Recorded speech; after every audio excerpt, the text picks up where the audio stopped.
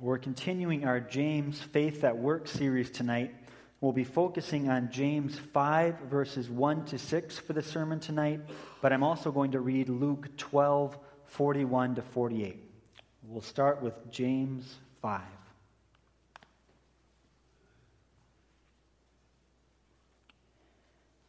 Now listen, you rich people. Weep and wail because of the misery that is coming upon you. Your wealth has rotted, and moths have eaten your clothes. Your gold and silver are corroded.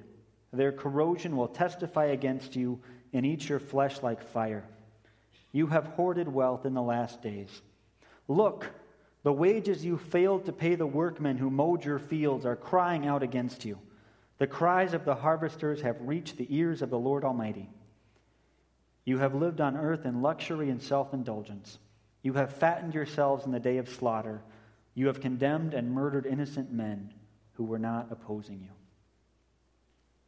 Now let's turn back a few pages to Luke chapter 12.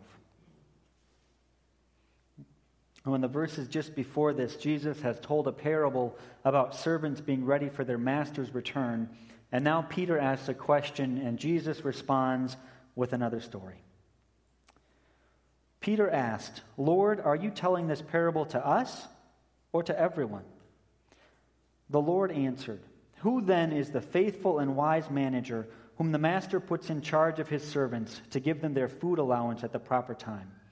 It will be good for that servant whom the master finds doing so when he returns. I tell you the truth, he will put him in charge of all of his possessions. But suppose the servant says to himself, My master is taking a long time in coming, and he then begins to beat the men servants and maid servants, and to eat and drink and get drunk. The master of that servant will come on a day when he does not expect him, and at an hour he is not aware of. He will cut him to pieces and assign him a place with the unbelievers. That servant who knows his master's will and does not get ready, or does not do what his master wants, will be beaten with many blows. But the one who does not know and does things deserving punishment will be beaten with few blows. From everyone who has been given much, much will be demanded. And from the one who has been entrusted with much, much more will be asked. Now, there's a couple different ways that we can understand these verses in James this evening. And the difference comes in who James is talking about or talking to. One possibility is that James is talking about people who are outside the church. So James, so to speak, is standing in front of his congregation and he's pointing out to the rich people out there in the world. Those rich people have been oppressing the poor Christians that James is talking to, and James has something to say about that. But another possibility is that James is talking to people inside the church. And if we think about it this way, James is standing in front of the congregation and he's talking to the rich people in their midst. These rich Christians have been taking advantage of the poor, and James has something to say about that. Now, there are good arguments for both of those possibilities. So in tonight's sermon, we'll look at it both ways. We'll start by thinking about what James has to say about rich oppressors outside the church. And then we'll talk about what James could be saying to rich people inside the church. So first, if James 5, 1 to 6 is about rich people outside the church, there's an important message that Christians can draw from those verses, though that message applies differently to different believers in different circumstances. There's one application for poor Christians who are struggling under oppression, and there's another application for Christians who maybe aren't struggling under oppression themselves, but who are working and serving to help victims of injustice and oppression.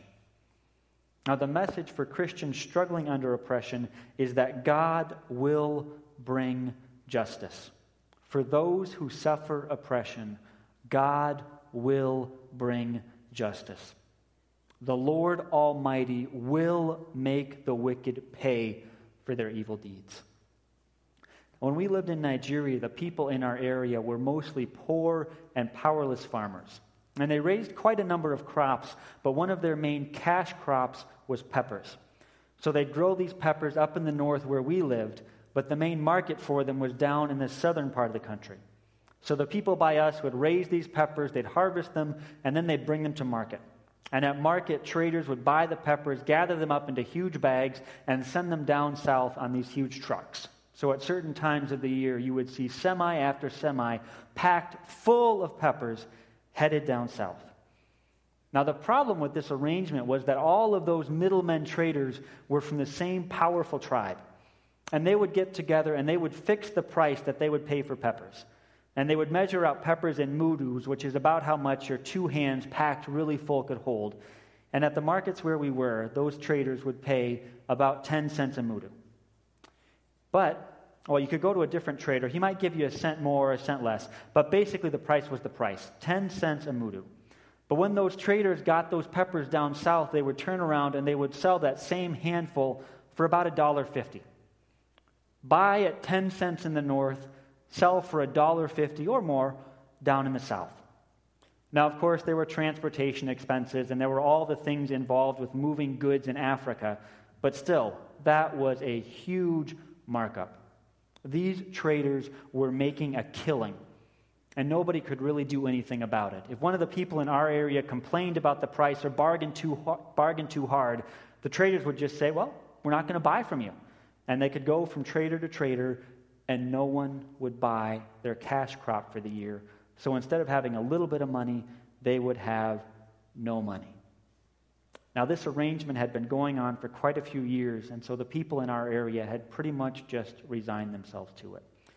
If you spoke up for a better way, you wouldn't get anything at all, and so they just gave up on fighting it. In Nigeria today, the wages of the workmen are crying out, and the cries of the harvesters are going up. The details are different, but around the world, the lives of many, many, many of our brothers and sisters in Christ are characterized by injustice, by oppression, and by hopelessness. But texts like James 5 speaks to believers in those situations and gives them hope because God's justice will come. Even if things are bad right now, the wicked will pay in the end. The money, the possessions, all of the wealth that these wicked, wealthy people have collected, all of that will corrode away and burn the wicked wealthy like a fire. Even if today is a dark day, the Lord God hears the cries of the oppressed, and on the day of judgment, the oppressors will have their time to weep and wail.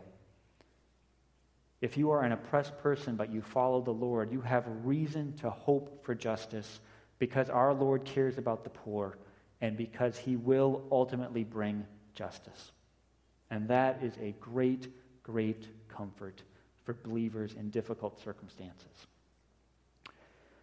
But as James talks about rich oppressors in the world, there's also great comfort for those of us who maybe aren't oppressed ourselves, but who want the world to be a better place and who work against oppression and against injustice. For those who suffer oppression, God will bring justice. But also for those who fight oppression, God will bring justice. And that gives us hope, and that gives us a reason to keep fighting the good fight. Those who fight injustice and oppression can depend on the fact that God will bring justice someday. We live in a very broken world. There are terrible things that happen in this world every minute of every day. And part of our calling as Christians and part of our obligation as decent people is to work to make the world a better place. But on our own strength, that is totally impossible. You win one battle against injustice, and someone will figure out a way to bend the rules to their own advantage again. You change one evil law, and another one will get passed. You help one orphan, and there's 1,000 more outside the door, all crying out for help. We cannot win this fight on our own. The wrong in this world is great and strong. But even when the wrong seems so strong, God is the ruler yet. Maybe you know that song, "This is my Father's world. This is my Father's world. Oh, let me ne'er forget that though the wrong seem oft so strong, God is the ruler yet." God is the ruler yet. We do not stand hopeless and helpless before a terrible world. When we do good in the world, we are on God's side, and God will win. Because God will bring justice someday, we can carry on with doing good works. Because God will bring justice someday, we can carry on helping orphans and supporting orphanages around the world. Because God will bring justice, we can keep fighting, keep giving money to help churches and schools in our own city who are helping the poor and underprivileged. Because God will bring justice, we can fight for economic and social justice. Because God will bring justice, we can fight for the rights of the unborn. Because God will bring justice, we can stand before the rich oppressors of the world, and we can declare that someday their wealth will rot, and that they will be left with nothing except divine justice. Christians who suffer injustice and Christians who fight against oppression can take heart, because the Lord Almighty will bring justice someday. So if James is talking about non-Christians, about the rich oppressors out there in the world, this is all good news. If James is metaphorically standing in front of us and saying, those people out there are in trouble because God will bring justice, this is a great text. But there's another side to it. As I said earlier, it's possible that James is addressing this section not to people outside the church, but to people inside the church. And if that's the case, this is still a great text, but it's maybe not an encouraging one. If we can point our fingers at the people outside and say they're under God's judgment, that's all well and good. But after that, we need to turn and we need to look at ourselves. And when we do that, suddenly this text can be a little harder to stomach. If James is talking to people inside the church, then this text is really a challenge to rich Christians who are not doing enough to care for the poor. And in fact, these rich Christians that James is talking to appear to be actively harming the poor. And that, James says, is totally out of tune with Christian living. When we hear this text as Christians, we can be encouraged to hear that God will bring justice, but we also need to ask ourselves if we are the rich people who James is talking to. And so these verses challenge us as rich Christians to ask ourselves, are we oppressing or taking care of the poor? Are we oppressing the poor or taking care of the poor as rich people? Now, your first thought tonight might be, I'm not a rich person. And in some respects, that's true for most of us. We don't have huge houses, or at least as huge as some of our neighbors.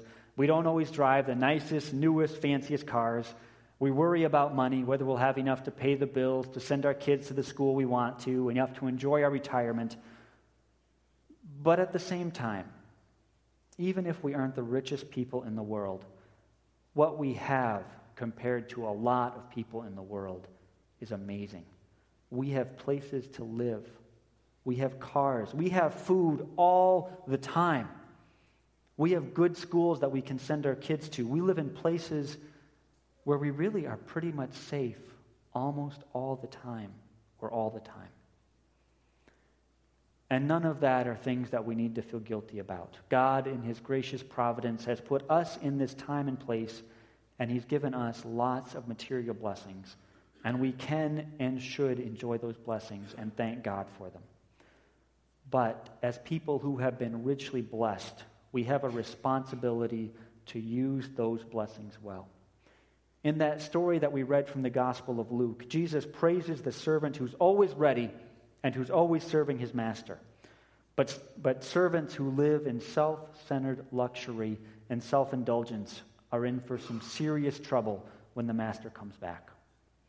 That story should challenge all of us. We are a richly blessed people, and we need to keep asking ourselves if we're doing enough to care for the poor. We need to be reminded that God has a heart for the poor and needy, and so as Christians we have a responsibility to care for those who are less blessed materially than we are. We can always afford to ask ourselves if we're doing enough. Now that's a tough question to ask ourselves, and for our whole lives we need to wrestle with it continually. But I think in general, we as a church and we as people do pretty well. We at Faith and we in the CRC overall are pretty good at serving other people. We give money to a lot of causes. We're involved with different ministries around the city and around the world. We do a lot of volunteering and a lot of giving in a lot of ways. But still, we're human, and we all have a selfish streak. And just like one of those servants in Jesus' parable, we can be tempted to think that Jesus is a long time in coming, and so we can fall into just today, just this week, just this month, misusing our gifts. We can fall into enjoying more self-centered luxuries than we need, and even into mistreating the less privileged around us. Now, this week, we're going to be celebrating Thanksgiving. And as you celebrate, rejoice. Really do rejoice in all the blessings that God has given you. But also ask yourself, am I doing my Master's will? Am I hoarding wealth for myself? Am I living in luxury and self-indulgence? Or am I using the good gifts, the blessings that God has given me to bless those around me? God has blessed us greatly, but from everyone who has been given much, much will be demanded. And from the one who has been entrusted with much, much will be asked. We give thanks to God for his blessings, and we also need to pass those blessings on to others. Now, that's a radically countercultural message. The world today tells us that our value lies in being consumers. The world tells us to grab and hold on to everything that we can. This time of year, especially as we look toward Thanksgiving and Christmas, we're supposed to acquire and indulge. The story of the consumer holidays is that we somehow aren't good enough yet, and so we shop and we buy and we consume and we acquire, and in all of that accumulation, somehow our lives become better, and somehow we become whole.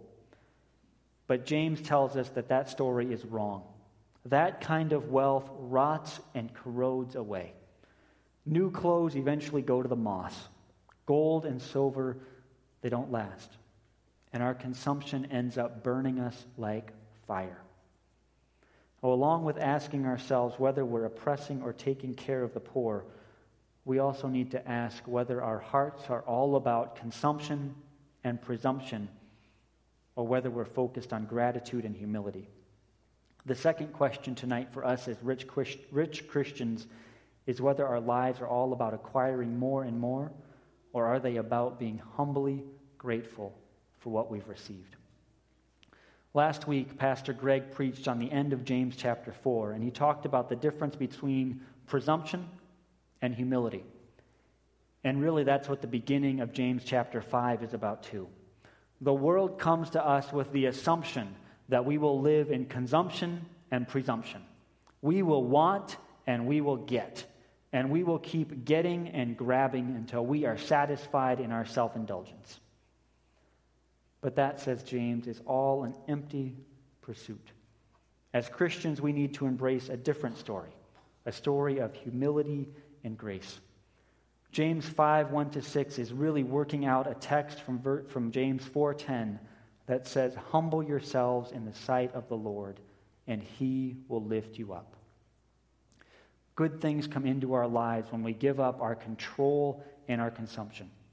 Good things come into our lives when we lay down our wealth, our pride, and ourselves before God and simply thank him for the blessings that he's given us, and then turn around and use those blessings to bless others. James is talking to us Christians who have been so richly blessed by God, and he's telling us to humbly accept those blessings as gifts, and he's telling us to use those blessings to bless others. When we hold so tightly onto the material blessings that God gives us, those things just fade and rot away. But when we open up our hands and we give away God's blessings, we find true, lasting wealth in our Savior and in the community of our brothers and sisters in Christ. So in closing, be encouraged this evening. God will bring justice to this broken world. God cares for the hurting, for the poor, and the oppressed, and he will bring justice. But also be challenged this evening.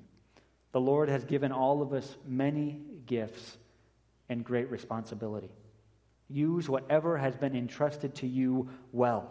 Be always ready for Christ's return, because we will have to give an accounting for what we have done. But finally this evening, be grateful and be at peace. God has given us so much. He has blessed us with possessions and family and friends and all kinds of things. But most of all, God has already blessed us with salvation. He's given us a place in His family. He's given His Son for us, and He's given His Spirit to live in us. So let us live humble lives of gratitude and service, because God has graciously come near to us.